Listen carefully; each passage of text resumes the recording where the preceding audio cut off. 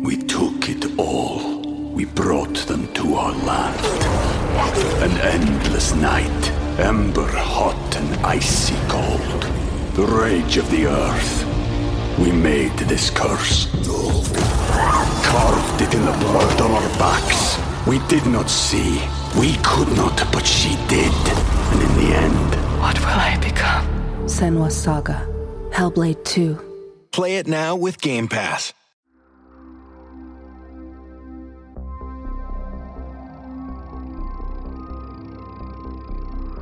Welcome to Nightlight, a horror movie podcast. I'm one of your hosts, Prince, also known as Head Knight, and on the web, because we're still quarantining, we're still sheltering in place. Hopefully we eventually can see each other again. I miss you, Freddy. But I got my boy Freddy. So always staying spoopy. Always staying spoopy. Spoopy forever. Spoopy always. boys. Spoopy Bizoys. Also known as Nighty Night. David's not here right now. David was not able to make it today. He's moving some stuff around in his house and all that jazz. So, David, you are in our spirits. So, nightly, we'll see you on the next one. But we are a group of knights with an absolute love for film and a passion for horror. This is a podcast that takes a different horror film to break down and discuss the ultimate question: why horror? So hit the lights, sit back, and let the darkness envelope you. You can support the show over at patreon.com/goodnightlife, and that's night with a what? Okay. Okay. By pledging on Patreon, you have access to the show as early as Monday. If you don't have any bucks to toss, don't worry. A new episode is released every Friday on most podcast services around the world. Now, our featured film that we're talking about tonight is Fede Alvarez's Don't Breathe. First and foremost, man, thoughts? I loved it. I haven't seen it in such a long time that it was very fresh Same. and very new to me. I Right. forgot how stressful this movie is. It's very, very suspenseful. I would say that. Yeah. I gotta say, definitely they have really good film tactics in this movie as well. The camera foreshadows a lot. The acting is spot on. I would say maybe the end is where it's not the best ending, or there's a part where I wish it ended, but it kept on going a little bit. Sure. Besides that, yeah, definitely a great movie, great watch. I was very entertained from the very beginning shot to the last shot, so I have no real complaints about this movie. Is it perfect? No. But No. Is it pretty good and well thought out? Absolutely. So, yeah. I love this movie so much. I really, really do. Like I remember I've only seen this movie once before, and I've always wanted to see it again. Yeah. And when I watched it back in 2016. And when I watched it, I was just like, I remember seeing it in theaters, and wow, what an experience it was watching it in theaters. Because of the sound effects, the noise that you get from the sound of them breathing, Right. and the panting and the footsteps and the score, everything. And Stephen fucking Lang, man, God, What a damn, king. he was like, dude, he's amazing, Right. like, holy shit. But when I remember seeing this movie, I was just like, man, this movie was actually a lot of fun. And I remember watching it with a couple of my friends, and when I watched it, I was a little taken back by it, because I remember like how open the ending was, where it's just like, sounds like we're gonna get a sequel, Right. kind of thing, and it felt like that, like it really felt open like that, and they probably could have made one. Like, this movie didn't do like horrible in the box office. No, it did really and- good, actually. Yeah. Yeah, and initially it's Sam Raimi, so like I'm sure Sam Raimi would have been able to scrounge up some pennies from his Marvel days to make that happen. So, I feel like this is definitely possible Right. to have gotten a second one. I don't know if Fede Alvarez didn't want to do a second one or I know what, there's but always been talks about having a sequel for it, and maybe it's still in talks, maybe. But maybe. this is definitely Yeah. one of those movies where they could have done it, but at the Right. same time, I'm happy it's a standalone movie as well, Me too. which is kind of why I didn't really like the ending being so open. But Oh, sure. I know there's an alternate ending where he's at the airport too, trying to get her, and that's interesting enough too. But I was like, that's a little Right. pushing it even too much. But Yeah, no, I feel that. yeah, Because I know like a few things, like a few like counter reactions that I kind of had to that ending, where I see it on the news. I'm like, oh shit, like that's pretty wild. I wonder if there's more movie left or whatever.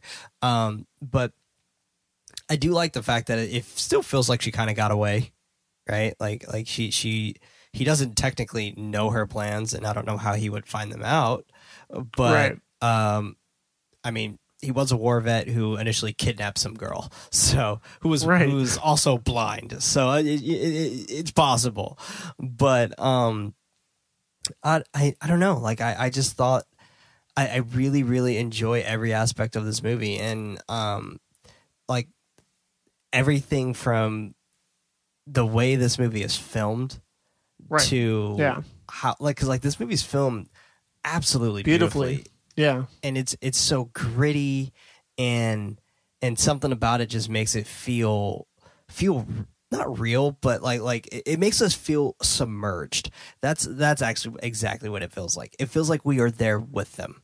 absolutely. Couldn't agree more. Like there's points where you start off with these group of people who are fucking assholes, except for Alex, who seems to just be doing this because he likes a girl, and because he doesn't probably have to do this. Like he seems like he's not really getting that much benefit out of this.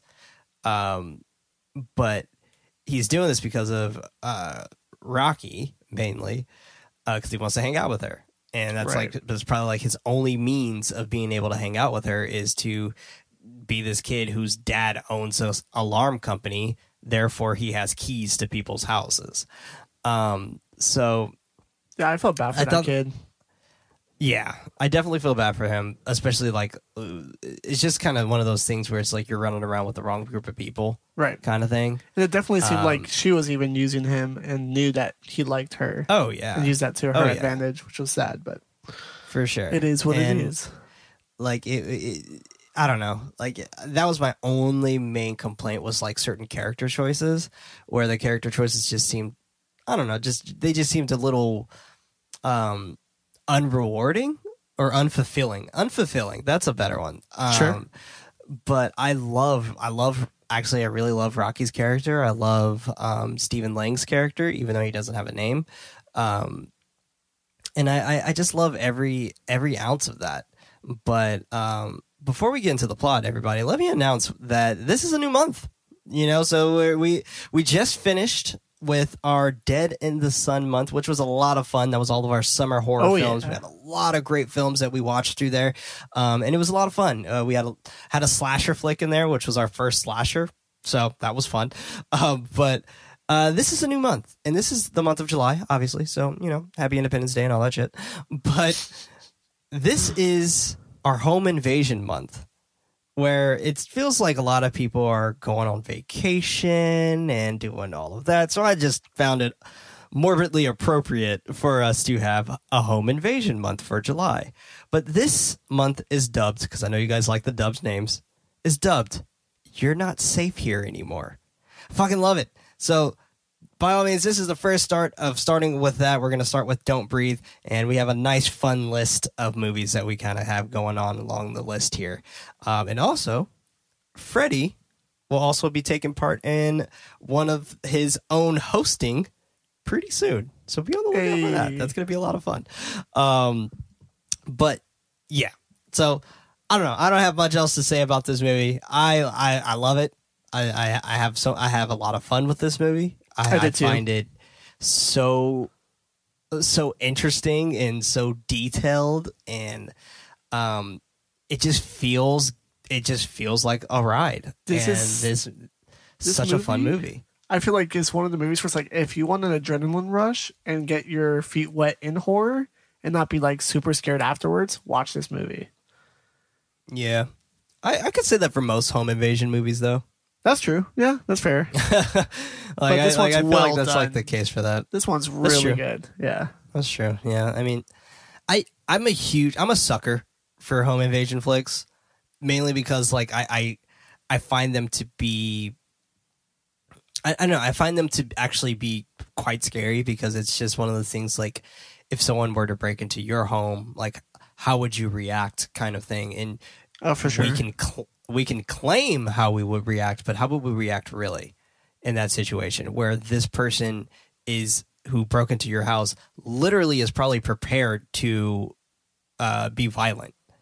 And that's a scary thought, right? Like it's because you don't know, like you don't know the strength of this person. You don't know what type of weapons this person has.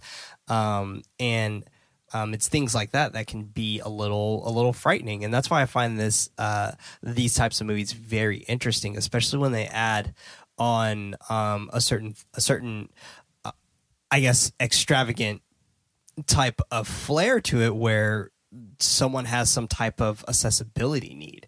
Like I find that very, very fascinating. Like how we have this person who's blind, but yet he's a fucking badass. Like, so it's like things like that just makes me think about it. And I think I have another movie on this list that is very similar in some veins. I think I did this on purpose. Was that Hush? It's Hush, yeah. So I did this on purpose where we started off with someone who is blind and we're ending with someone who is deaf. So I initially kind of set that up on purpose there. But we'll announce the other movie after the end of this episode here. But let's go ahead and jump into the plot. We open to a panning shot of our protagonist, Rocky, being dragged down the street by a man. The camera creeps slowly towards her face. We get a quick back shot of the man's head and title. And right off the bat, the sound in this movie just incredible. Right. And I remember the veracity of all of this. Excuse me, everybody. I forgot the beginning portion here. Don't Breathe. Directed by Fede Alvarez, released August 26th of 2016. A runtime of 1 hour and 28 minutes. A budget of $9.9 million. Not a huge budget, but a nice, decent sized one. Yeah. A box office of $157.1 million. Wow. 15 times. They definitely could have made a sequel. Oh, for sure. Definitely could have made a sequel if they wanted to, but I'm glad they didn't. I'm with you on that. And a score of 88% on Rotten Tomatoes. Well deserved. I messed up there mainly because I already had a section highlighted, and I usually only do that when I need to jump back to a spot so I know where I left off.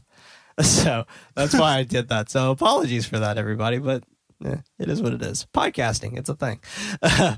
Cut to Rocky's and Money's voice beyond a door telling Alex to hurry up and get the door open.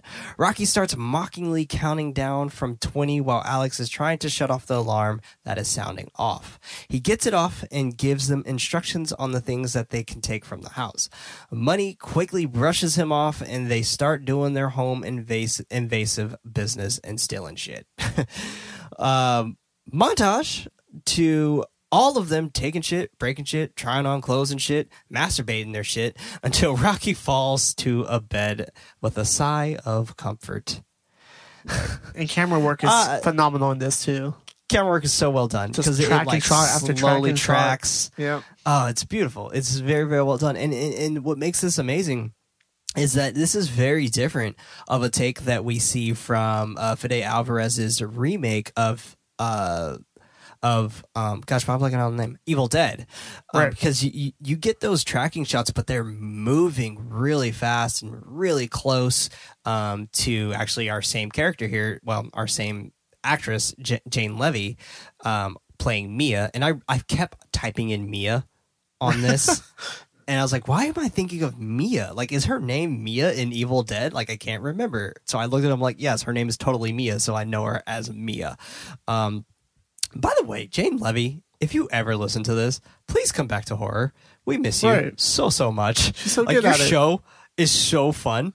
Like, I really enjoy your show, the playlist show. I'm blanking out on the name of it. But please come back to horror. You were such a fun Scream Queen. Like, you were amazing. Please come back. Please, please, please. We miss you so much in the horror genre. But yeah, like I just kept calling her Mia over and over and over again. And I had to kind of go in here and edit out all the portions where I called her Mia. So it happened. But she's a great actress. She's fantastic. Right. No, she killed it in this. And She Evil did. Dead. Definitely did. Definitely. Oh, 100% in Evil Dead. Kills it in that too. Would you guys be down to watch? Oh, I can't ask David, but would you be down to watch that? Sure. Yeah, of course. Fuck. The remake, the new one? Yeah, it's pretty wild. Yeah. And that's a movie I don't remember. I would love to honestly just do all 4 of them, where we do The Evil Dead, The Evil Dead 2, which is one of my favorites, and Evil Dead Remake. Or no, Ash versus Evil Dead, then Evil Dead Remake. That's what I want to do. Like, I want to do that. And I feel like we Ash should just have a versus month. Evil Dead show. Oh, no. That's too long. That's too long.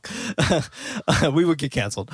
But Alex tells them that it is time to go reset the alarm and they smash the sliding window with a rock before running off. Our thieving crew are in the car while a ladybug is crawling on Rocky's hand. Alex asks her if she has heard that the Kopecki's are moving away. She tells him that everyone is leaving, and Money chimes in by telling them telling them that if they keep hitting houses the way that they are, they can leave Detroit and head straight to California. Alex is taken back by it, and he asks her if she's planning on leaving, and she tells him as soon as she can. And you could tell, like, at this point in time, like, this gives us a lot of story For sure. of what's kind of going on here, where Money is probably wanting to start some type of dream in California, and Rocky just wants to get away, and Alex is fairly content because his father lives there. Right. So like you get a lot of story from this one particular moment in this movie, and I think it's very, very well done. Yeah, you could tell he's definitely there just for her. He doesn't need to do this. He doesn't want to do this as much as the other two want to. As they do. Yeah, And the but only they reason- have a goal, right? Exactly. They have a dream. So- They want to get out. They want to escape their reality and go to California where dreams are made and stuff like that too. Right. But, And it's one of those things where, since they have a goal, Alex doesn't. Alex doesn't have a goal. Like, Alex doesn't really have an end goal here. His main goal is to just hang out with Rocky. Which gives him that more innocent side, right? Where he's just like he's kind of the dweeb in the group, right? Like where Money tries to act all hood or whatever, when Money in reality is the guy who is probably the soft one. But you know, hey, whatever. He asks her when she is coming back, and she tells him, quote, never. Man, she's like not trying to stay there. Rocky tells Alex that he should come with them, and he declines, saying that his dad is here. She ends with, quote, I'll miss you then, end quote. And that was it. It was just like, well, shit.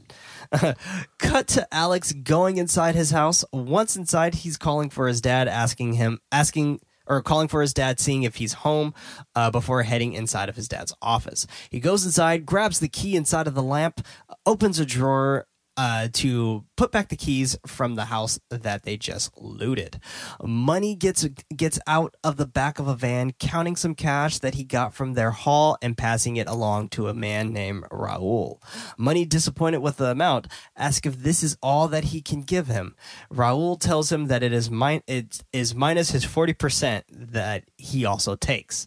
Money tells him that there was a Rolex in this haul, and Raul jokes about that and asks him if he knows how much people would pay for a hot Rolex. Raul continues telling him if he wants money, then take money. I was like, that's actually quite the statement. Right. And I even put here, this is actually really interesting since his name is also Money. Right. And I was even thinking, like, this possibly is a type of foreshadowing here. Correct. Of if you want money, take money. Where I mean, that's exactly what happened, right? Like he went to go take money, and he literally got his life taken. So I wonder if that was just a clever way of adding that foreshadow, because it was I could very, totally see very that. well done. I could totally see that, because even we'll talk about it later in future scenes, but the camera foreshadows a lot of different scenes that's going to happen later on, which I loved. But Absolutely. like I said, this movie is Fantastically very well thought out, so I wouldn't be surprised. The Same thing camera with work is Rocky. very thought out. I'm sure Rocky has some underlying meaning too of her character as herself. But yeah. Oh, I'm sure. Yeah. Because I mean, you can tell like it's probably like a Rocky lifestyle, or Sure. maybe it's just like a like trying to get your footing or things like that. But I found it interesting that those two had nicknames versus Alex. And I found that very, very interesting that since those two had very meaningful nicknames, and granted, Rocky was short for Rochelle, but at the same time, it just had such a classified meaning. Well, for me, at least now that you just said that, I'm thinking about it's like they're the ones that are trying to change their life, their identity, where he's content with his identity and keeping himself the same. So maybe he doesn't get the nickname. He chooses to be that's a good himself. So, Absolutely. yeah. That's a great thought. Great thought. He asked him if he wants the new tip or not, and then we cut to Money telling Rocky and Alex about the house on 1837 Buena Vista Street and how his house belongs to Alex's dad's security company. Now, before everybody, we started kind of getting into this, Freddie brought up a really, really, really cool and interesting point before we started recording. Freddie, do you mind filling the folks in on how clever the 1837 Buena Vista Street is? Well, as a blind man living on that street, it must be a shame to live on Buena Vista because in Spanish, that means good vision. That is so fucking cool. Like, Yeah. I think that is so interesting and so well thought out, because they showed the name of this street 3 times, Yeah. and they say the name of this street a few times as well, including the end of the movie. So like there had to have been a meaning to it, and I just wasn't placing 2 and 2 together. I mean, granted, I don't speak Spanish, so thank you for being able to articulate that for us. Claro que sí. Oh, wow. Sí, sí, sí. Sí, yes. The person living in the house is a lonely army vet whose daughter was killed by getting hit by a car from a rich girl whose family paid him off. Money excitedly tells them that there is about $300,000 in the house. Alex reminds them that they don't take cash because it is considered major larceny once they take over $10,000 if they are caught. Rocky says that they won't get caught, but Alex continues saying that this will bring a huge cop presence, and this will also get his dad involved. Money cuts him off and saying that he knew he would bitch out. His words, not mine. And Rocky chimes in, telling Alex that if they do this, they will never have to do it again. Alex stands up. Rocky asks where is he going. He tells her that he is not doing this one and walks off. While walking away, Money yells for him to give them the keys and that they will do it instead. And Rocky is calling for him to come back. And now with Alex alone on his bed, receiving a text from Rocky saying, quote, I need to get out of here. Please do this for me. End quote. He shakes his head at his phone and grabs his computer, searching the location, finding the article about the 6-figure settlement that was reached from the Roberts family. Alex is now thinking about it a bit deeper. And I even put here, when I first watched this, I remember rooting for him not to go with them. And I was even thinking like, well, maybe I might be a bit of a goody two-shoes, but I was just hoping that he wouldn't go with them. And because I liked him a lot, and like he out of everyone seemed like he actually had some type of different kind of future, and I felt bad for these two, I really did, but at the same time,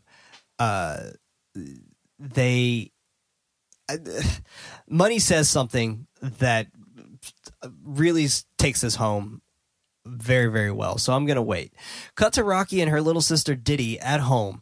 Rocky is cleaning up the kitchen, asking Diddy if she is done eating, while her mom, Ginger, and her boyfriend, Trevor, are on the couch watching TV. Ginger asks her to get a pizza. Rocky ignores her by asking if Trevor is living there now. And she tells her that he is there for a few months until he finds a new job. She grabs for her mom's wallet and tells her that she doesn't have any money in there. Ginger tells her to pay for it herself. since she knows that she's making money. And I even put here, I was like, yeah, if I were in that situation, I would try my best to try to figure out how to get out of there too. Oh, for sure. It's a fucked up situation. Even and the mom. especially for... Jeez. Say again? I was saying even the mom was really rude to her. And I was surprised because usually it's there's the new guy who's like an asshole that the mom's dating but wants to be with him. But no, they were both assholes. Yeah. So I mean, Trevor didn't really talk, but... That's yeah, true. But you could tell. But still, you could tell, yeah. Yeah. I mean... He's going to be there for a few months? Come on. Yeah. Of course he was an asshole. He had a fucking swastika tattooed onto his hand. So, yeah. Rocky throws the wallet back on the counter, and Diddy tells her that she is done, while Ginger proceeds to mock her on getting all of this money from sexual advantages. Rocky ignores her and goes over to Diddy to tell her that they are both going to go for a walk. Her and Diddy share this incredibly sincere conversation about how life can be unfair, and it's so sad. Like when she talks to Diddy, then that moment is where you kind of switch gears and you're just like, fuck, I am rooting for you to get the fuck out of here now. But hey. It was a very necessary scene to know what her main motives are. You can tell it's like, that's why you want to leave. That's why you want to do it so bad. Makes sense. Absolutely. Rocky's phone goes off, and it is Alex agreeing to doing the job. She looks back at Diddy and tells her that there is surf in California, because that was a part of their conversation. She was like, I want to be a surfer when I grow up. I thought that was so cute. But proceeding to tell her that they both can move there together, Diddy agrees, and they do their extremely cute handshake before we get to the trio driving to Buena Vista Street. And the streets and homes are all types of messed up, and they're focusing pretty heavy on this, right? Like they're showing the dilapidation behind the streets, behind the homes, and they're making it very clear that no one lives in these homes. Right. This dude lives on the street by himself.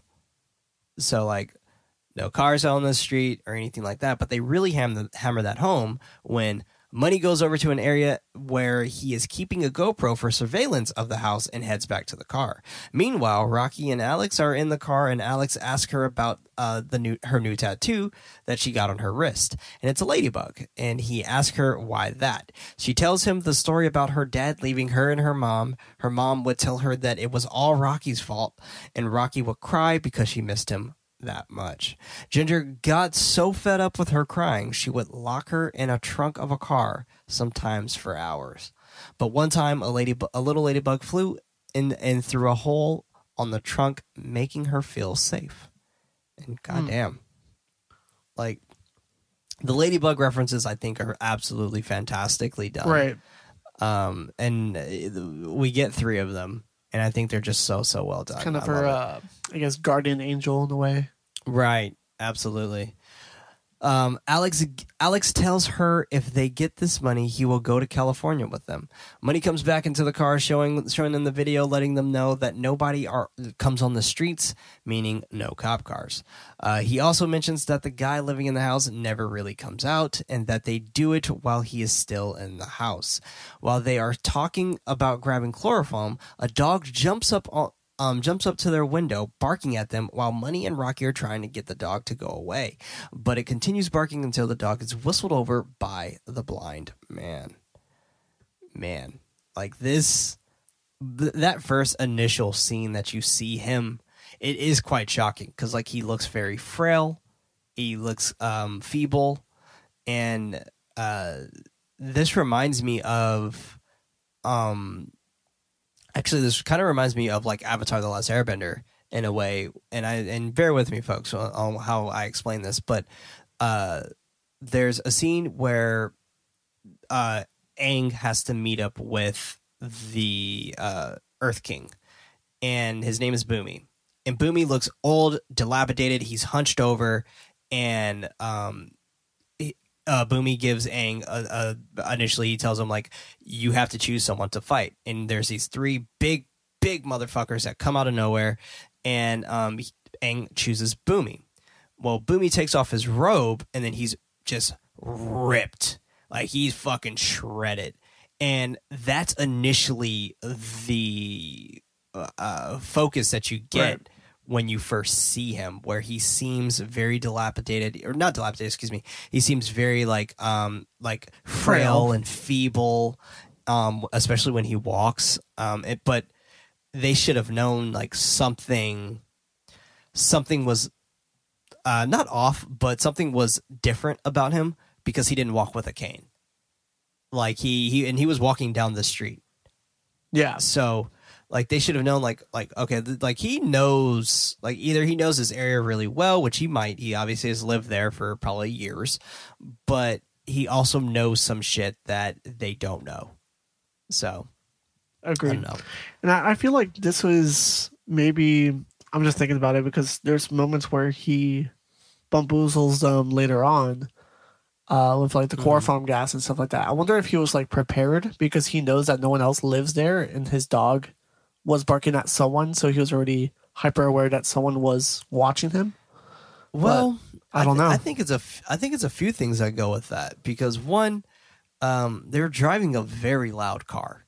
True. Yeah. And on top of that, I think the dog barking, that is very important.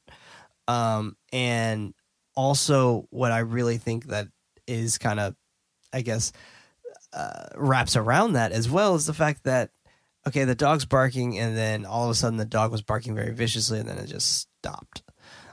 Which can mean nothing, right? I mean, dogs do bark and dogs eventually calm down and stop barking. But at the same time, like he knows his dog better than anyone else would. It's his dog. So he would know his dog's behavior, especially when it comes to people. So I don't know. I find that really interesting. Rocky and Alex notice that he is blind, and Money tells them that he lost his sight in Iraq from a grenade shrapnel. Alex reassures that this is fucked up to rob a blind man, but just because... and then this is what Money says, but just because he's blind doesn't make him a fucking saint, bro. Smart man. And that's what I was kind of leading to, where it's just like, even though he's feeble and frail looking, when we first see him, when we first get our initial glimpse of him, like that's some real shit. Like he's still human kind of thing. And I don't know. I thought that was really, really fascinating and really interesting. Then Money tells them that they're hitting this lick tonight and then drive off. And I even put here, I feel like this man now knows the sound of their car, and since not many cars travel on this road, it feels a bit more obvious that you didn't belong there. So, right. Now nighttime, and the three are walking over to the house, but stop to survey the area a bit. Money notices that the lights are off. Which he suggests that he is sleeping, but Alex reminds him he's blind. Why? Like that doesn't matter. Rocky assures him that he is probably sleeping because it is 2 a.m. And I even put here, but once again, he is blind. Therefore, he doesn't really have a sense of time, and it could seem a bit more scattered. And I even put here that I know I have a few friends who are vision impaired, and they literally have to take certain medicines sometimes to help them be sync with night and day. So it's super interesting. But yeah, like that doesn't mean anything. This dude can technically think 2 a.m. is the morning and fucking 11 a.m. is nighttime. Who knows? Especially if he's retired too. He can be on his own schedule too. Exactly. The ground keeps it moving. Excuse me, not the ground. The group keeps it moving towards the house while Alex throws over a spiked treat to put the dog to sleep. Money notices that there are multiple locks on the front door and asks Alex if he has the other keys to the house. But Alex tells him that he only has the one. Rocky suggests that they try looking for a side door to get in since the dog is fast asleep. They hop over the fence while Money makes sure the dog is asleep. And it is, and Alex goes to check the door. He pulls out this remote that will disable the alarm before they head inside. Alex gets to the door to unlock it, but it still won't open. So Money tries to open a cellar door, but there is a bolt on the other end. Alex tells him that he is being too loud and stops him from making too much noise. Rocky sees a window above them without any bars on it and decides to go in through there. Alex resisted, tells her that he doesn't want to make her go in there alone. She rebuttals by telling him that no one is making me go inside alone. She's choosing to go up there herself. And I was even thinking to myself, I was like, yeah, dude, like, it was her idea. Just, like, I get it, but, Right. He hands her the remote, reminding her that she has 30 seconds to disable the alarm. They help Rocky up to the window, and she breaks a piece of the window to unlatch it. Unlatched, she starts sliding the window, activating the alarm box downstairs. When she steps down on the linoleum, she steps on glass, carrying the glass on the sole of her boot until she takes the shard off the bottom of her shoe, leaving it in the hallway. Such a good mechanic, though. You can I love it. This is your first sense of suspense inside the house. Where it's like, oh, he can hear that. Like, you're walking with that piece of glass on your foot. Like, right. Like I said, and I love how thought out. And I love how the sound's like really accentuated. Like, right. Like you can hear the glass like clanking on the wood slabs. Yep. The score well ended. There's no sound at all. All you hear is the glass chinging on the floor. Yeah. That's it. It's brilliant. Oh, genius move. She continues searching for the box, trying to shut it off with the remote. She eventually finds it by the front door and turns it off. Rocky catches her breath and starts looking around the room a bit until she notices a mantle with a woman's pictures on there. She moves a bit closer, and we notice that one of the pictures are upside down. I even put here, even though he is technically vision impaired, this still feels very unsettling.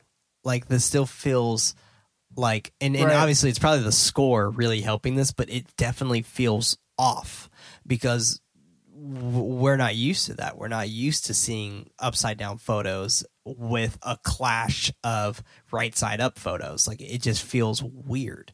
Right. I thought that was a really, really well done touch. I feel like the way the camera moves when they first enter the house, or when she first enters the house, it gives a sense of that kind of one pan. Yeah, it gives a really good. I guess it shows the environment that she's in, in a blind man's house, and they show that with her stepping on the glass and maybe having that being heard, or showing that small detail of a photo being upside down. It just shows the audience what's in the house and how the house could be impacted with their robbery, which is cool. And another thing to also point out is that there's very little furniture in this house. I mean, since he is vision impaired, for him, it's just more so that's more things probably in his way. And since he obviously, well, not obviously, but since he lives alone, he probably doesn't feel the urge to even want that stuff in his home. So, yeah, I wonder, like, I was thinking about this and I was just like, I wonder, like, what happened to his wife. Like, that was something that really crossed my mind, where, like, no mention of the wife, just the daughter. That's true. I thought that was interesting, too. Meanwhile, Alex and Money are outside waiting for Rocky to open the door for them. Alex is anxiously going up towards the door, and Money tells him to calm down because Rocky has already turned off the alarm. Alex whispers that Money doesn't give a fuck, but Money comes up to him and tells him that he does care, then gives him some advice on, quote, staying in the friend zone, end quote. Rocky opens the door and lets them inside, telling them that, to take their shoes off before coming inside. They all do so, searching around around rooms, looking for any clues that will get them their loot. While doing so, we focus on hammers and bells, and Rocky is checking inside of a closet. And I even put here, I love how the camera works with this one-shot pan from person to person. It's absolutely beautifully done. It moves like a character. And I'm sure this is what you were talking about. Oh, for sure. And this is where like it starts to foreshadow a lot of different areas of the house and how it's going to be used later and stuff like that too. Mm-hmm. And a lot of movies do this, but they executed pretty well. And this is a one-shot tracking shot too, which goes, like you said, person to person. It even goes past, I think it was Money. It goes down the hallway a little bit and then comes back. And then when it moves up to the second floor, it kind of goes through the floor, not even through up the stairs.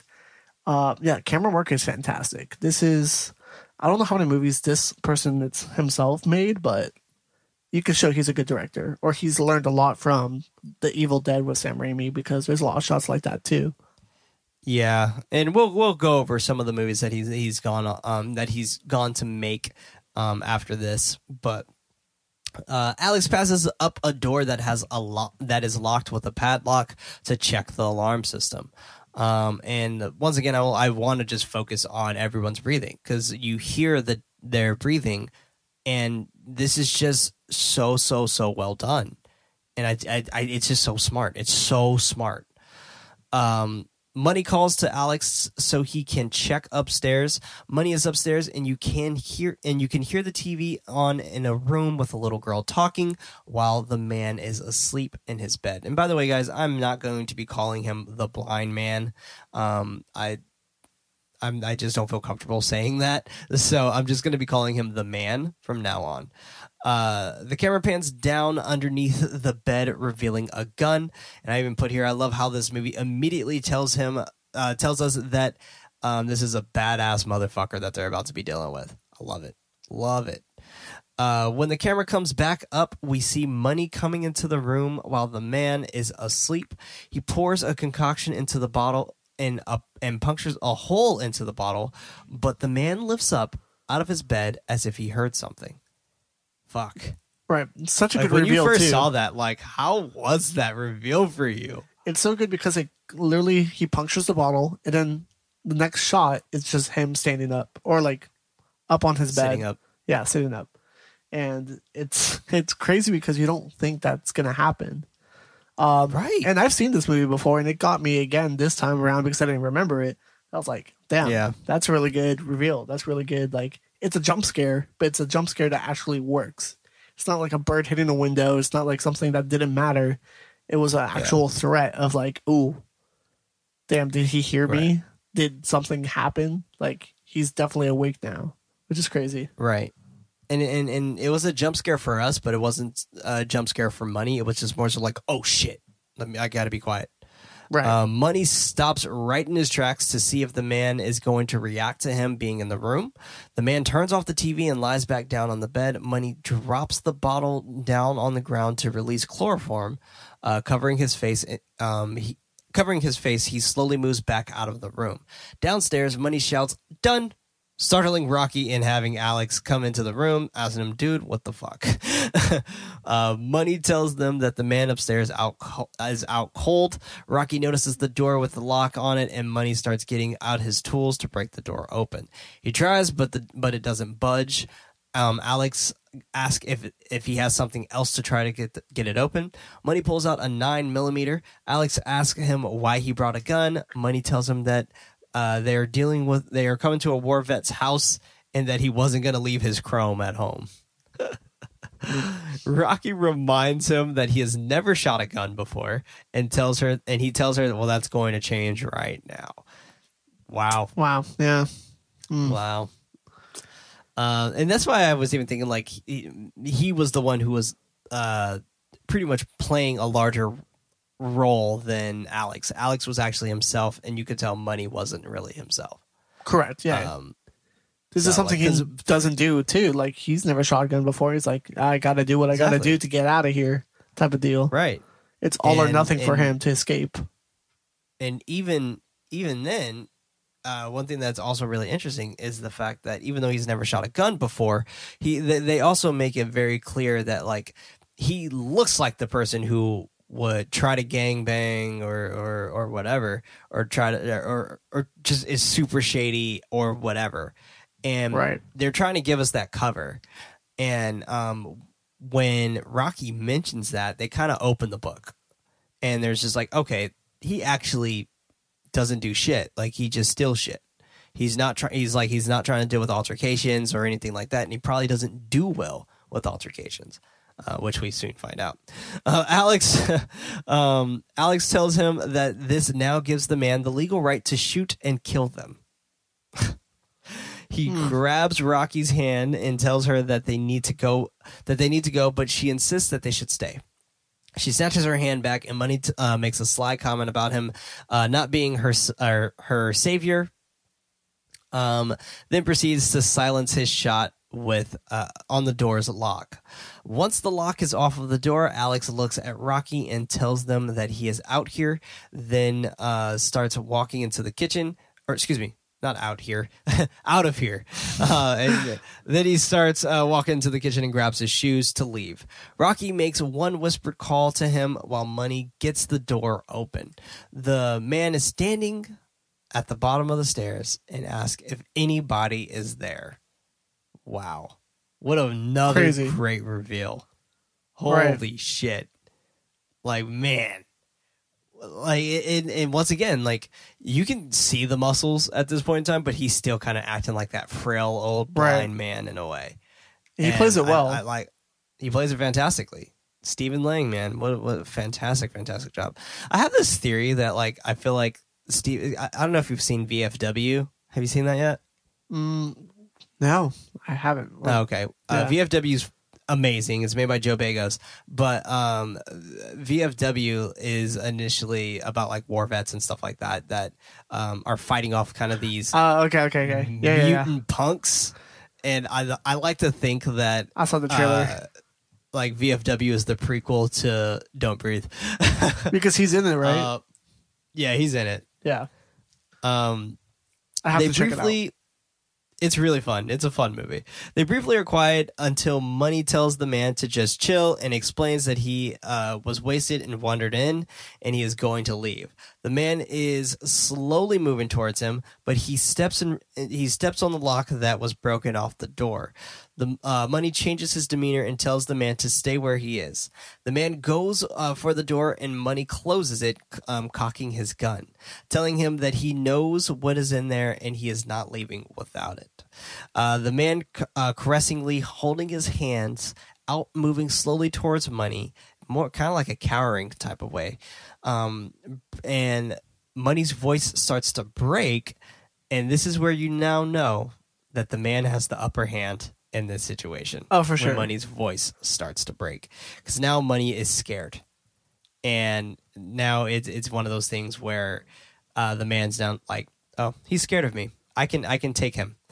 Money lets off a shot to try to scare the man, but he continues to antagonize him. The man grabs the gun in Money's neck while slamming his body into the wall repeatedly. With an exacerbated breath, Money says, quote, "Don't make me kill you, man," end quote. But the man still has the upper hand and starts to slowly raise the gun to his face. Money starts pleading to walk out of there alive, but the man asks how many of them are there with him. He looks over at Rocky and tells him that it's just him and to let him go while whimpering. The man lets him go only to grab him again and shoot him through the chin. So crazy. What a fucking effect this was. This was a huge surprise. This wasn't as much as a surprise as like Ty West in the House of the Devil, but this was still a really, really well done surprise. Oh, for sure. It wasn't as gory as the House of the Devil. No, either, but very effective nonetheless. Definitely the visual. Very effective. Of his like eyeball. Oh fuck. Yeah, that was crazy. Oh yeah. Yeah, fantastic. And I thought this was a really cool effect of how the velocity of the bullet going through his mouth. Right. Damn. Like his like lips were like jiggling from the pressure of the bullet. Fuck, dude. They use slow motion a few times in this movie, but they don't oversaturate it. They actually use it very effectively. Like when he shot the lock, when he gets shot, and then like other scenes when we'll talk about, but yes, slow motion was used very, very well. Yeah, very, very well. And the slow motion didn't feel cheesy either, like how it does in like 300. No, it was actually effective. It was very effective, very effective. Rocky covers her mouth in pure shock and horror from what she just witnessed. She slowly backs away into the closet while the man punches the wall repeatedly from anger. Probably not even from anger. It was probably mainly from like fuck, like now I got this body on my hands and I got to figure out what the fuck to do with it. Meanwhile, Alex comes back into the house to see what's going on because he heard the shot go off. Walking down the hallway, he almost runs into the man, but quickly moves on the edge of the wall, allowing the man to pass him. I thought this was so fucking well done. And this for is sure. in the trailer, but like this still sends chills down your spine when he's walking towards him, and he just shy misses him from like running into him. Oh, man. We took it all. We brought them to our land. An endless night, ember hot and icy cold. The rage of the earth. We made this curse. Carved it in the blood on our backs. We did not see. We could not, but she did. And in the end... What will I become? Senua's Saga. Hellblade 2. Play it now with Game Pass. The man stops to pick up the shard of glass that Rocky picked up earlier from the sole of her boot. He heads into the kitchen to close the back door and put another padlock securing the exit/entry. Alex, still on the edge of the wall, starts heading back towards the living room, but the man comes back towards him. He quickly moves into the bathroom, but that is exactly where the man is also headed. Hiding underneath the hand basin, the man starts boarding up the window. Rocky, still in the closet, starts texting Alex to let him know that Money was killed, not knowing that he is back in the house.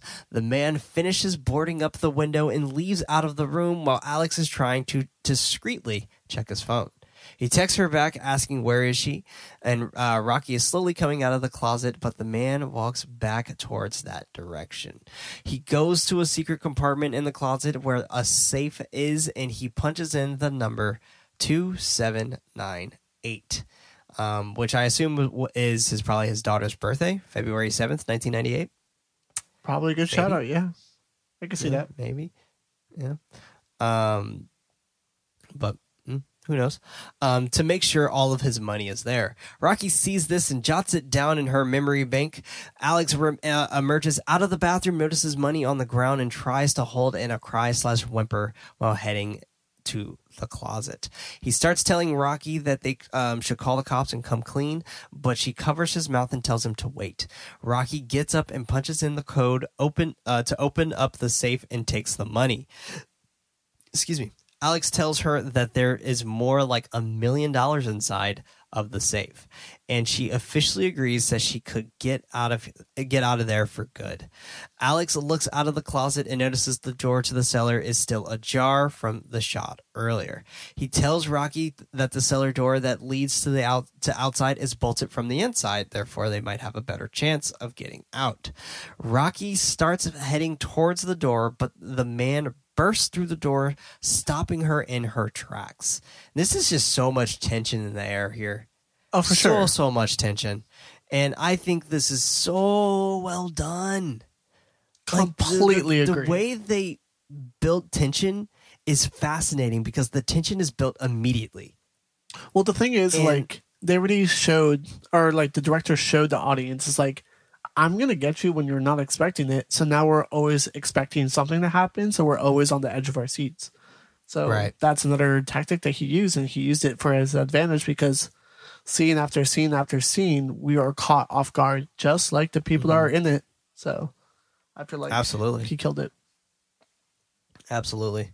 The man puts a bag over Money's head and starts moving him towards the cellar door. While doing so, both Rocky and Alex are moving backwards, but Alex steps on a creaky slab of wood, causing him to drop the body and point the gun in that area where he heard the sound. So good. Once again, sound is just really, really flawless here. It's just fantastically Even done. the thump of the head hitting the floor again, I was like, yeah, damn. it was like, dum, dum. It was so heavy. So good. It was it was heavy. Yeah. They are both trying their hardest to hold their breath so he doesn't suspect them there. Money's phone starts to ring from his bag, causing the man to immediately shoot at the bag from being startled by the noise. He goes down to see where the buzzing is coming from and realizes that it is from his bag and goes back to dragging the body down the hallway. Rocky and Alex take this time to head down into the cellar. They descend down the ladder looking for the way out of the cellar, Alex's phone dies, which was one of their sources of light. Meanwhile, the man upstairs, working on piecing the locks back together, and leaving out of his little workshop area, he notices a scent in the air and starts sniffing around the kitchen, picking up the shoes of money, and then realizing that there are a second pair of shoes, Rocky's boots. He takes a sniff and realizes that there is another person in his house. The man goes back to check on his safe and notices that all the money is gone from his safe. He lets out a scream of rage and anger, and then we head back downstairs where Rocky and Alex are making their way through. Alex tries for a switch to turn on the light, and while asking if she sees a way out, the light turns on, and a woman that has her mouth initially, it's not even like taped, it's like wrapped. Right. It's very interesting. Her mouth wrapped in a harness that is rigged to a bell system that notifies the man upstairs by sounding off. Rocky shrieks and jumps out of the way. The man hears the bell go off upstairs, and Alex and Rocky are both shocked at what they are seeing. And Alex tells Rocky that they need to get the fuck out of here right now. When you first saw this scene, like, first and foremost, it gave me like Saw vibes. Agreed. Yeah, I thought about the same thing. I was like, oh yeah, this very like crazy contraption that he made. Which I wonder how he made it, but it's all right. So it looked like it was a piece of like one of those parachute. Sure, could be some military lines or like stuff. something like that. Like so, yeah. And it looked like that was just rigged to a pull system to make that bell sign off. Right. But she was also handcuffed as well. Yeah. So the woman is trying to show them something that can provide information on who she is. Rocky heads back over to the woman to see what she is holding up. Alex goes over to her, telling her that they need to get out of there now. She continues to read anyway. It is a piece of a newspaper article ripped up about a woman named Cindy Roberts who killed the man's daughter. She was found innocent of vehicular manslaughter. Yeah, actually, that was right. She was found innocent on vehicular manslaughter. Man, that's fucked up. Right. That's really messed up. Rocky pieces it together that she is the one who killed his daughter, and Cindy starts nodding her head in agreement. She wants to try and get Cindy out of there, and Alex tells her that they need to get out first and then just call the cops to come back for her. Cindy starts pointing at a safe, but they start hearing running above them and the door to the cellar opening. The man starts coming down to the cellar ladder slowly, but he stops to continue listening on the side end of the ladder. Alex asks for the code, but it puts it in and frees the girl from her contraption because keys were behind the safe. And I even put here, like, can you, like, just imagine being in a situation like that? Oh, for sure. Where you are held hostage for a man who definitely is grieving, for sure. And I like to think of this as deranged grieving, because he is initially getting payback for the death of his daughter, but on top of that, he's trying to replace his daughter. Right, literally have her pay him back. Exactly. Which is, it's wild. It's wild. They make it to the door, but it is locked with another padlock that is leading outside.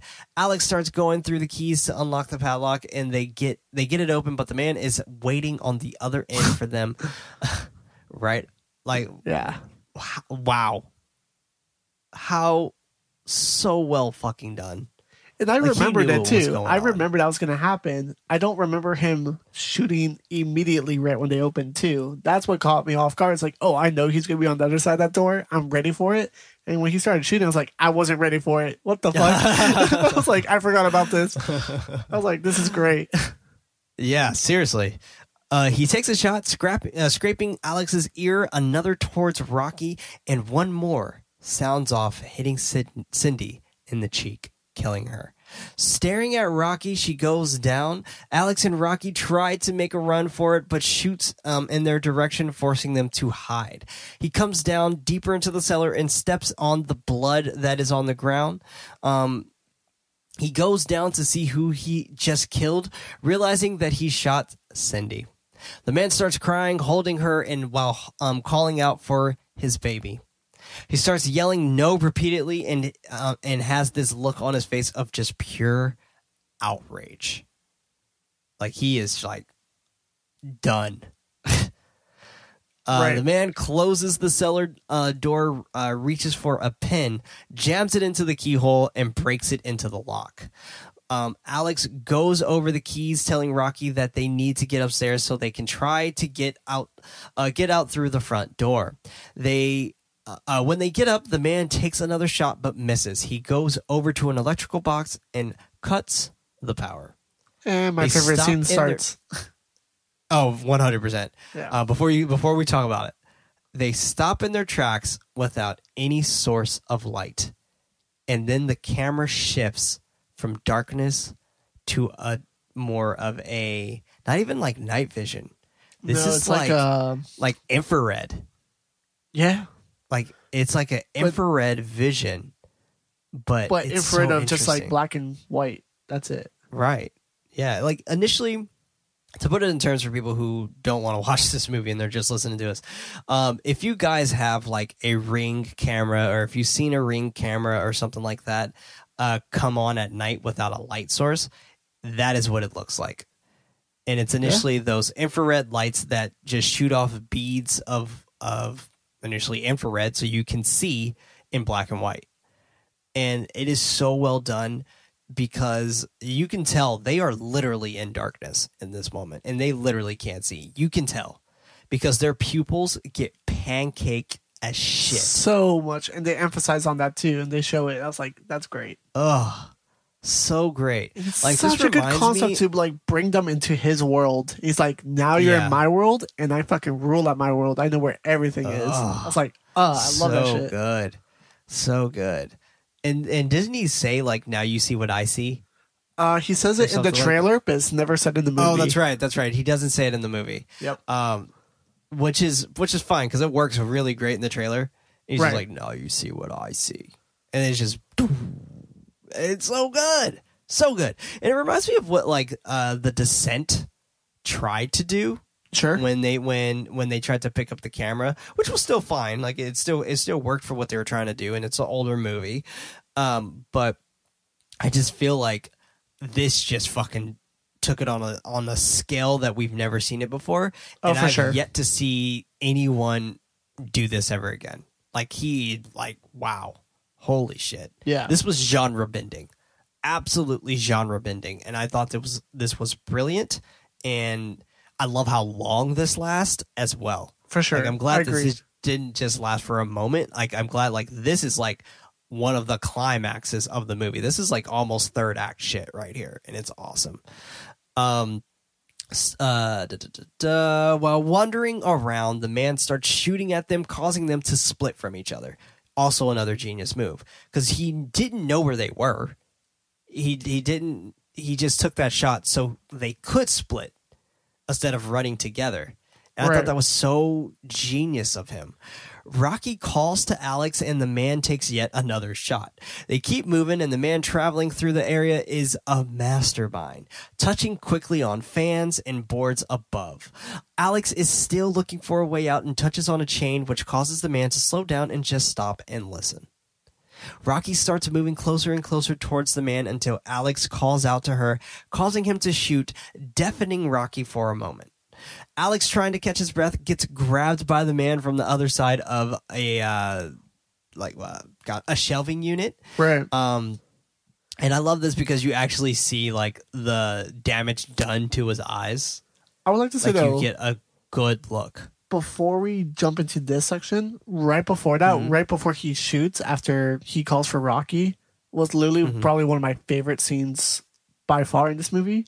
And it's her not knowing that she's walking right to him. Like Yes. she's literally getting closer and closer and closer to him without realizing it because, of course, she can't see anything. And the camera's there with her. It's like a POV shot of flipping back to like what she's doing with her facial expressions and her hands. Right. And then it like pans around to show that he's like right there in the distance, but he's getting closer and closer. He saved her life in that scene.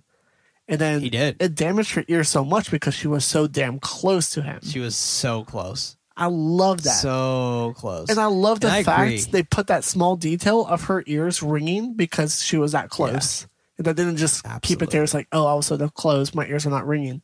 I love that small detail. Right. It's great. I agree with that. I definitely agree with that. And to piggyback off of that a little bit, when she was walking towards him, I love how the camera actually doesn't show him until she starts kind of getting closer and closer. Correct. Yeah. Because of how pure dark darkness. it is. Yeah, I love it. I love how favorite scene in the movie. God damn, Fede Alvarez, you're a fucking genius, dude. The man puts the burning barrel of the gun to his temple and pulls the trigger of the gun, but there are no more bullets. Alex ends up breaking free by dropping the shelf on the other end of the man. Rocky is waiting in the dark, and Alex calls out to her, and they make it to the cellar door. Once they are back upstairs, Alex jabs the door with Money's crowbar. They both notice the dog in the hallway growling at them. And I love how like just nice and easy this transition was back to just color. Right. So I really, really like that. Once they are back upstairs, I actually got to that part. Alex tells her not to run and slowly go to the door and try the blue keys. She heads over to the door, but not able to get the door open. Alex tries to calm the dog, but the dog charges after him when the man bangs on the door. Alex runs and tells Rocky to run upstairs. They run into a room but are trapped in there when they find out that all windows have bars on them. The man goes back to his room to grab his revolver underneath his bed that we saw earlier, which is fucking awesome. I love how they reverted back to that. Alex asks for the remote from Rocky and tells her that he is going to try to activate the panic alarm, which will call the cops. She tries to stop him, but he explains that they are not going to go to jail because of pretty much all the deranged shit he has going on in his house. The man starts shooting at the door. The man starts shooting at the door, and they notice a vent above them. Alex tells her to go inside, and she heads inside while Alex is trying to hold the dresser over the door. The man bashes the door enough to get his dog into the room. The dog jumps on Alex, causing him to fall out of the window onto a sunroof over the kitchen. That's the only plot hole. What a fucking scene. That's the only plot hole, though. There was bars on that window. Then there was no bars on that window. I was like, well, no. There were bars on the window, and they were still bars. He broke through the bars. He didn't break through the bars. I promise he didn't? you. No. But it's okay. I let it go because this movie is great. The bars disappear because they showed the outside shot of him falling backwards and there's no bars. Oh, but you know what? It's okay. It's all right. Yeah. That's the only thing that got me off. I don't think that's necessarily a plot hole, though. Or it was I forget what it's think it was just like a plot device. Continuity error. Where, yeah, exactly. And I think that's just all that was. But yeah, initially, yeah. Because I mean, technically, because that would have been my first reaction. I would have just tried to break through the bars. Right. Yeah. Be like I would have broke the glass, tried to break through the bars, and see if I can get out that way first before trying to head into a venting system. But, hey. Fair enough. Meanwhile, Rocky is still making her way through the vent, and Alex is on top of the shattering glass while the man is below him in the kitchen.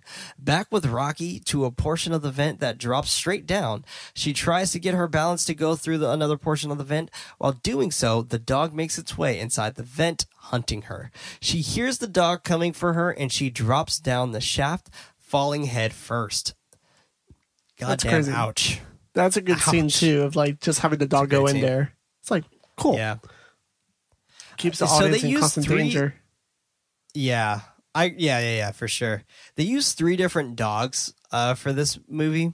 Interesting. And I think like the dog that was coming in the vent, And I think this is just another one of those continuity errors. Like, the dog actually wasn't obviously growling, like that's all VO stuff, but Sure. the dog was like so excited. It was going through there and you could see its tail wagging, Right. and like it kind of had the smile pant on its face. I was like, oh my gosh, my dog does that. Like, and like I was just like, oh, I want to hug it. But the sound is loud enough that the man hears it and goes to investigate it, leaving Alex from above. Alex starts waking up, realizing that he is on shattering glass. He slowly tries to roll off of it, but the glass is splitting even more. The man is out of the window above him, pointing the gun down at him, taking a shot, hitting the glass, causing Alex to fall back down into the kitchen. Great. Wow. So Like- great. Jeez, man.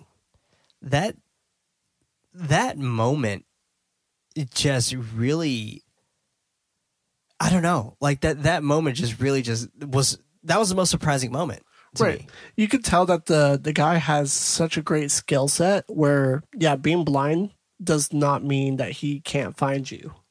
Like, he's super hyper aware. Right. Super crazy. Exactly. This dude fucking goes around his house super fast, by the way, too.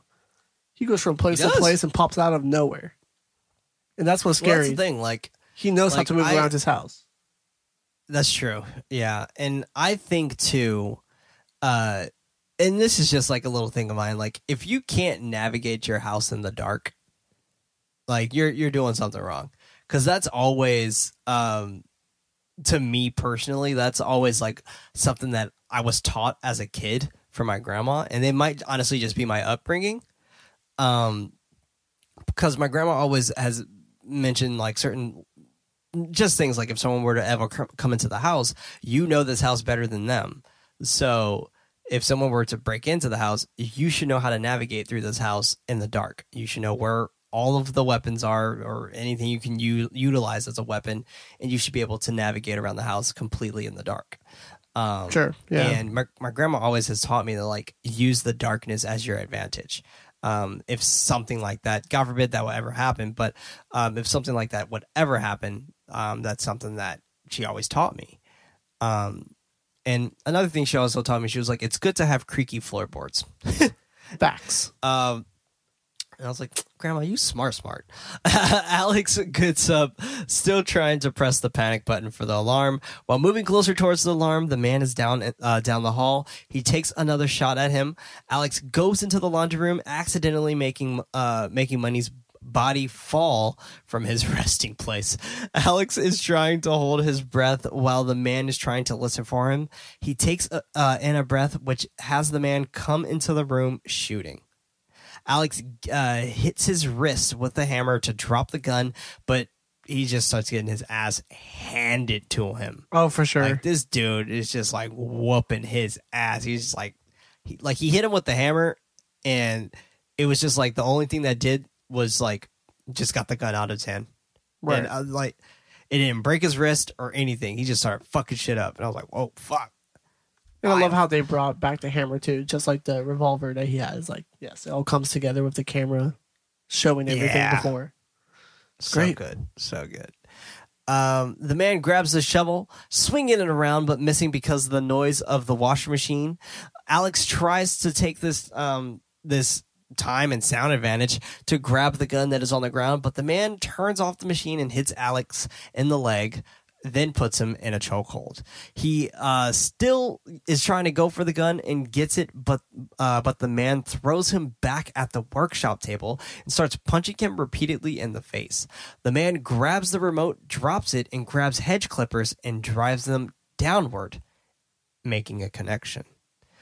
Back with Rocky waking up from her very uncomfortable position from the fall, she untangles herself and continues struggling down the corridor. At another vent, one looking back into the house and another looking directly outside. She starts kicking the vent, but the man grabs her through the vent below her, pulling her down to the living room. Rocky is trying to crawl away, but he stumps on her leg. But she is not giving up, and he grabs her and punches her 3 times and proceeds to choke her until she's completely unconscious. Rocky wakes up in the contraption that Cindy was in, but without the mouth covering. wow. Like, Right. Crazy. And when she wakes up, like, you kind of feel for her at this point in Yeah. time. Like, cause it's one of those things where it's just like you're kind of rooting for him because these motherfuckers broke into his house. Right. So That's what they but do a at the really same good time- job. They make the Yeah. protagonist that antagonist so smoothly. and then they flip it back Yeah. and forth because they make you care about everyone. yeah. And that's so hard. But yet this movie did it. Like, because I cared about the man, I cared about Alex, I cared about Rocky. There were points where I did give a shit about Rocky. Right. Like if I were Alex, honestly, I would have probably dipped. To be honest, they're all assholes. Everyone in this movie, except for They Alex. really are.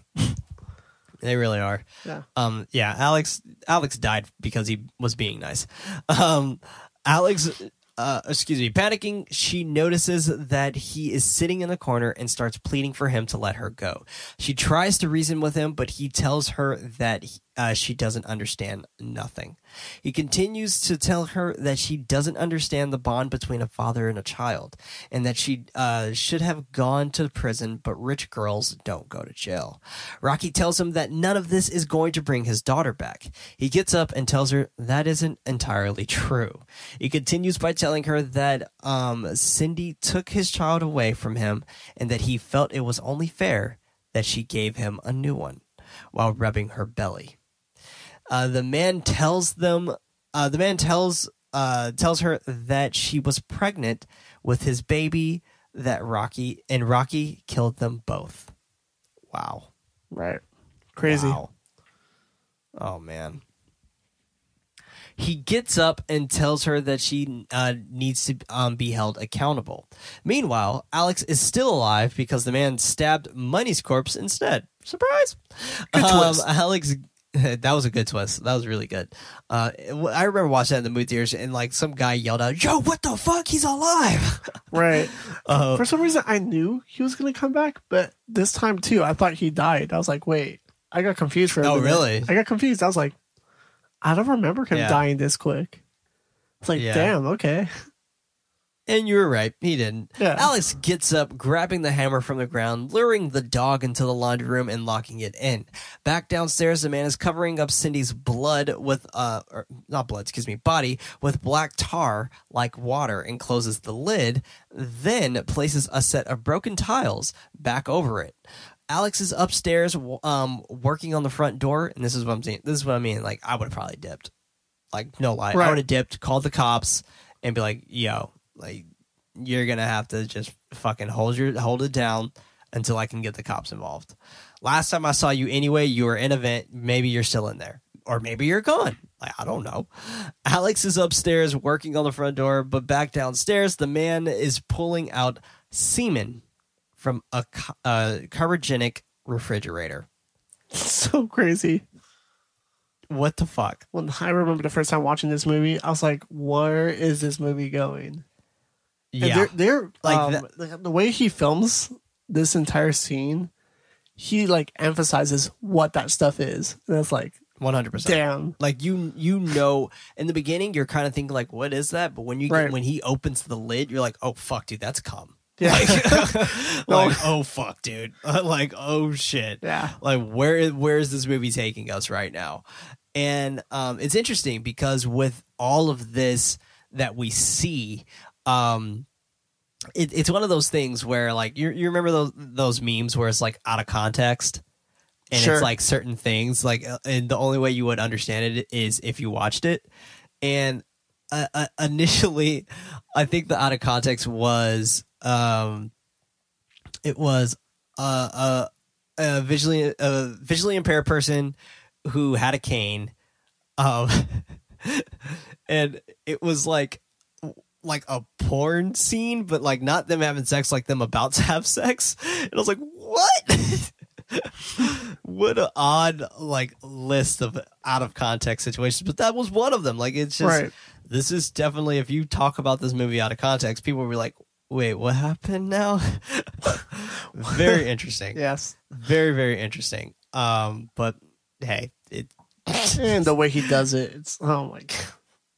it's creepy. He's like kind of talking about it, and it's weird. It's fucking weird. No, I'm talking about the tool he uses. Oh yeah, which we'll that get right too. now. Yeah. We'll definitely get to that. But real quick, this reminds me very much of like Stuart Gordon when he did Reanimator. And initially when we get God, I'm blanking on his name in Reanimator, but when we get the scientist in Reanimator, when he is kind of going over the vials and things like that, like this very much reminded me of that. Like, he gave me flashbacks of that particular movie. Right, like a mad scientist in a way.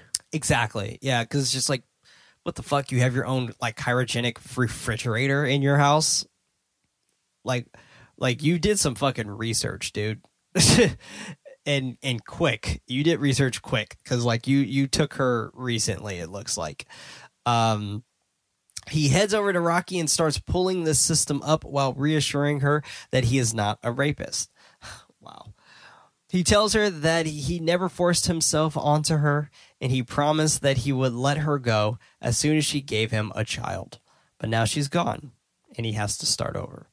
The man grabs scissors, and right when she is about to plead once again, he snips the scissors next to her ear, causing her to be silent.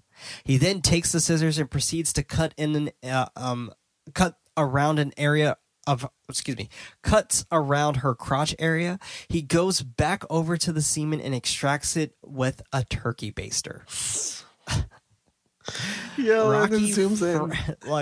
It zooms in. It zooms inside the tube, and you see like a piece of hair, and you're just like, what the fuck? It's gross. It's gross. It's super duper gross. It's wild. Rocky frantically mentions that he can't do this to her, and he tells her that, quote, "There is nothing that a man cannot do once he accepts the fact that there is no God," end quote. He starts walking over to her while she is screaming, telling her that she is young, strong, and will breed well. Gross. He continues telling her in 9 months he will give her her life back. Rocky accepts her fate, but then spritz of warm blood caresses her face, and she looks up, seeing the man leaning over her, bleeding, and Alex hitting him with a hammer. And honestly, at this point in time, I probably would have fucking caved his face in. Like, I would have just probably kept going. Like, at that point, it's survival of the fittest, and you just now overpowered him enough to where you could probably get the advantage. But he doesn't. He drops the hammer instead. Alex gets her out of her restraints and she starts wailing on the man, takes the turkey baster and shoves it down his fucking throat. God. And it's violent. Absolutely. It's violent. It's gross. And she's like, "How does that taste, motherfucker?" And I was like, "Fuck yeah, Rocky. Yeah. You go, dude." That was a good scene. Fuck yeah. They take the money. And Rocky gives her last remarks to the man. Alex tells her that they can't involve the cops now because they will get caught with the cash. The man tells them that they got what they want and to get out of the house. And once again, he looks very feeble and very frail here and defeated. He looks defeated. But motherfucker was playing a game the whole time, because they head back upstairs trying the keys to unlock the front door. But while Alex finds the key and unlocks the door, the man shoots him in the back, killing him. Rocky runs out of the front door and stops to tell him that he is worthless outside. And I'm thinking to myself, God damn, stop antagonizing this man. He is obviously really good at what he does. Stop it. Stop. Yeah, this was Rocky, a good reveal to you. This was a good reveal. He sicks his dog out for her to start chasing her, and he doesn't even say anything. The dog just runs out and starts chasing her. It just goes silent. They're just staring at each other, and you just see the dog run, and she's like, "Oh fuck!" Yeah, I love that. Exactly. She jumps over a fence, stops to look back while the dog goes to search for another way around. And honestly, real quick about this scene, I think this is the same filming location as the beginning of It Follows. Just want to put that out there, possibly, because there was the train section and that back alley section there. And Joe, I know you're listening to this, Joe Mertens, if you want to hit us up on Twitter and maybe fact check that, because I know you're from Michigan. So by all means, let us know, like, if this seems like the same like filming location or something. Rocky makes it to the car, but the dog jumps on her back, causing her to drop her bag outside. She makes it into the car, but the passenger window is open, and the dog tries getting inside through there. This is some Cujo shit right here. She gets the window closed right in the nick of time. She, actually not in the nick of time. She's fighting the dog off of the window, and she eventually gets it closed. She looks out of the window, noticing the bag on the ground. The dog jumps on the hood of the car, and she starts searching for the keys and can't find them. Briefly letting out her anger, she starts thinking of things that she can possibly do. She heads back to the back seat and moves it down to attach I call it I said a rope here, but just because I couldn't think of the name of it.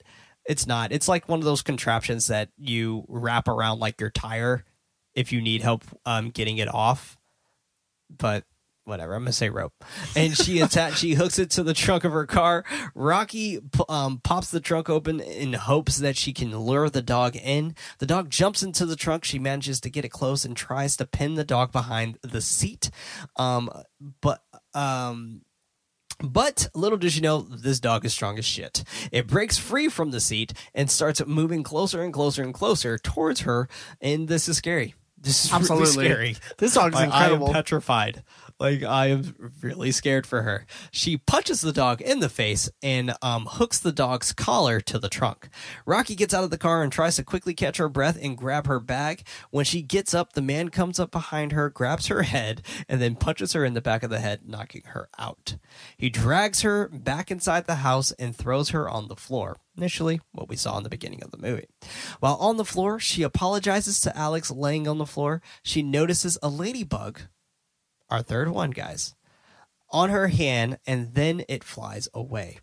And if you guys are thinking third one, when there was only technically two, we had the first ladybug that she gets that flies on her wrist to let her know that, hey, you can be free as long as you initially get away, as long as you fly away. Sure. And then we get the story of the tattoo of her with the tattoo, and now our third one, which also brings her attention to Alex's hand, and she takes the remote out of his hand and is able to activate the alarm. The alarm is disorienting for the man, and he tries shooting around the house, but he misses. Rocky grabs the crowbar and starts running around, smacking him while he is shooting around the room. And I thought this was actually really cool. Like, this reminded me again of The Descent, of when initially she becomes a badass at the end of the movie. Right. So yeah, this reminded me a lot of that. He runs out of bullets and goes to reload. Rocky is going in to make the final strike, but the alarm stops and she steps on a creak on the floor, and he hears her.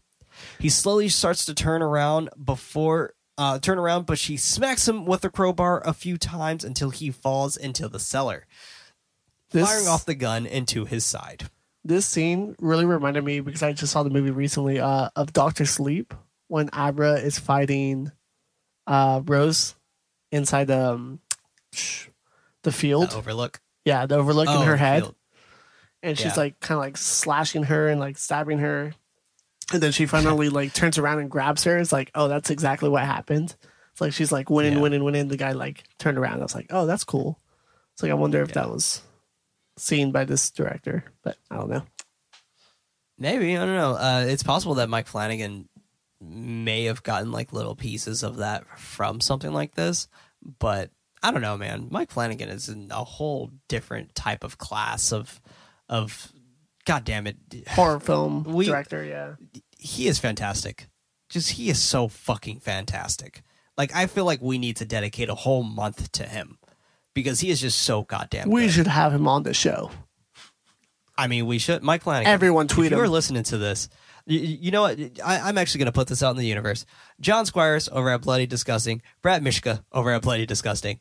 If you guys want to hit him up for us to get him on this show, I would be more than happy to have him here, because I need to talk to him.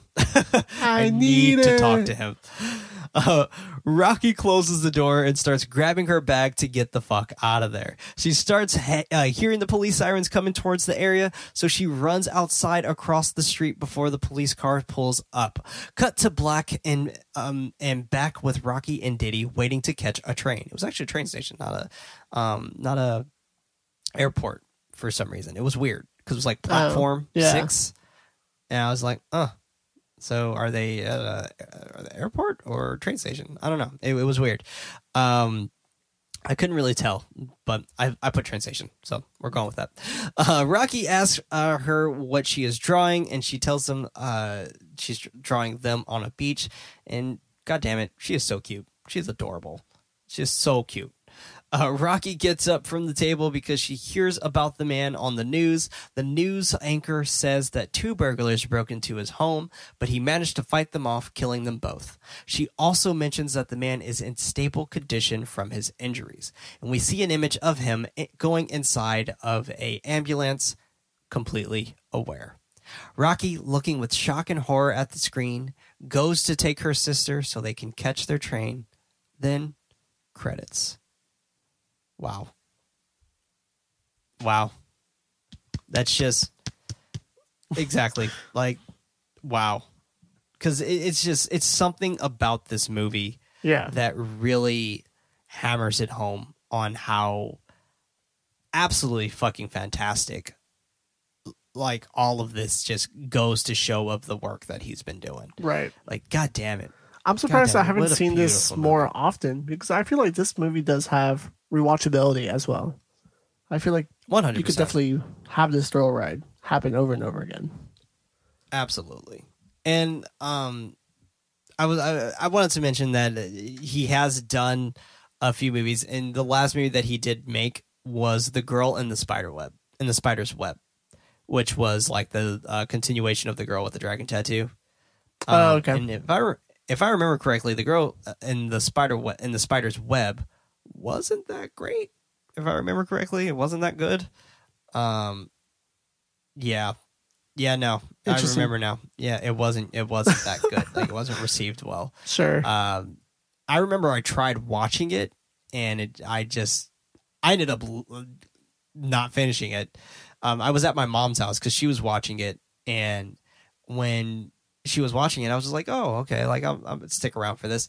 It was so over the top action where I was just like, I think I'm good. Like, I don't think I need this, because I wanted what like The Girl with the Dragon Tattoo is, and all 3 of those are fantastic. The Girl with the Dragon Tattoo, The Girl Who Kicked the Hornet's Nest, all those are fucking awesome.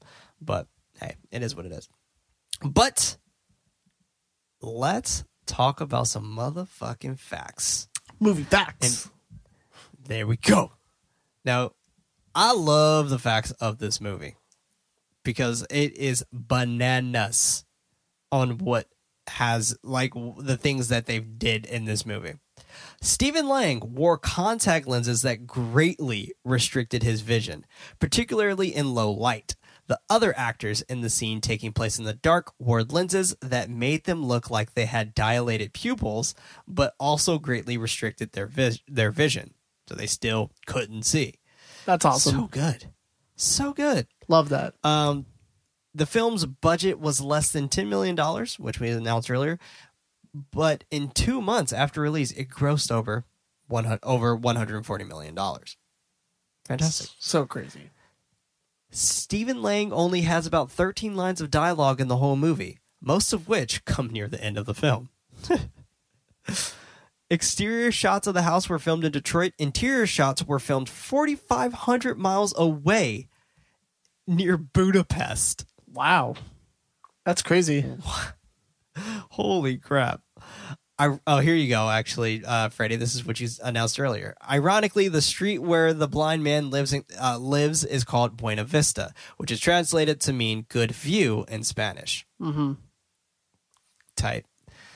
So crazy. In contrast to his previous work on Evil Dead, director Fede Alvarez decided this movie would have less blood, An original storyline, more suspense, and no dependence on spooky supernatural elements, which he felt was currently overused. Which I agree at that time. I mean, granted, Evil Dead came out in 2013. The Conjuring also came out in 2013. So Did The Conjuring come out in 2014? I think that was 2014. Not too sure, but let me fact check myself really quick. No, 2013. I was right. But he definitely was right. Like, we had Paranormal Activity, we had Insidious, we had The Conjuring. There were so many different types of paranormal movies that were coming out at that point in time. So I don't blame him for wanting to take a different approach when it came to that. We even had like fucking Cabin in the Woods and all that stuff. So there was a lot of supernatural movies that were out. This is definitely very original, and I appreciate that. Yeah. Because I don't know any other movie like this at all. Yeah. No, same. The film was originally titled A Man in the Dark. Not bad. Not bad at all. Oh, here you go. The combination of the blind man's safe 2978 is actually director Fede Alvarez's birthday, February 9th, 1978. Nice.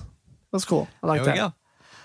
The address for the house used in the film exterior shots of the blind man's home is actually 2488 Buena Vista Street, Detroit, Michigan, 48238. Wow, you go visit it. When looking at the street view on Google Maps, most of the neighboring houses appear to be abandoned, just like in the movie. In fact, it doesn't look like anything about this location was changed for the sake of filming. That's so crazy. Shit.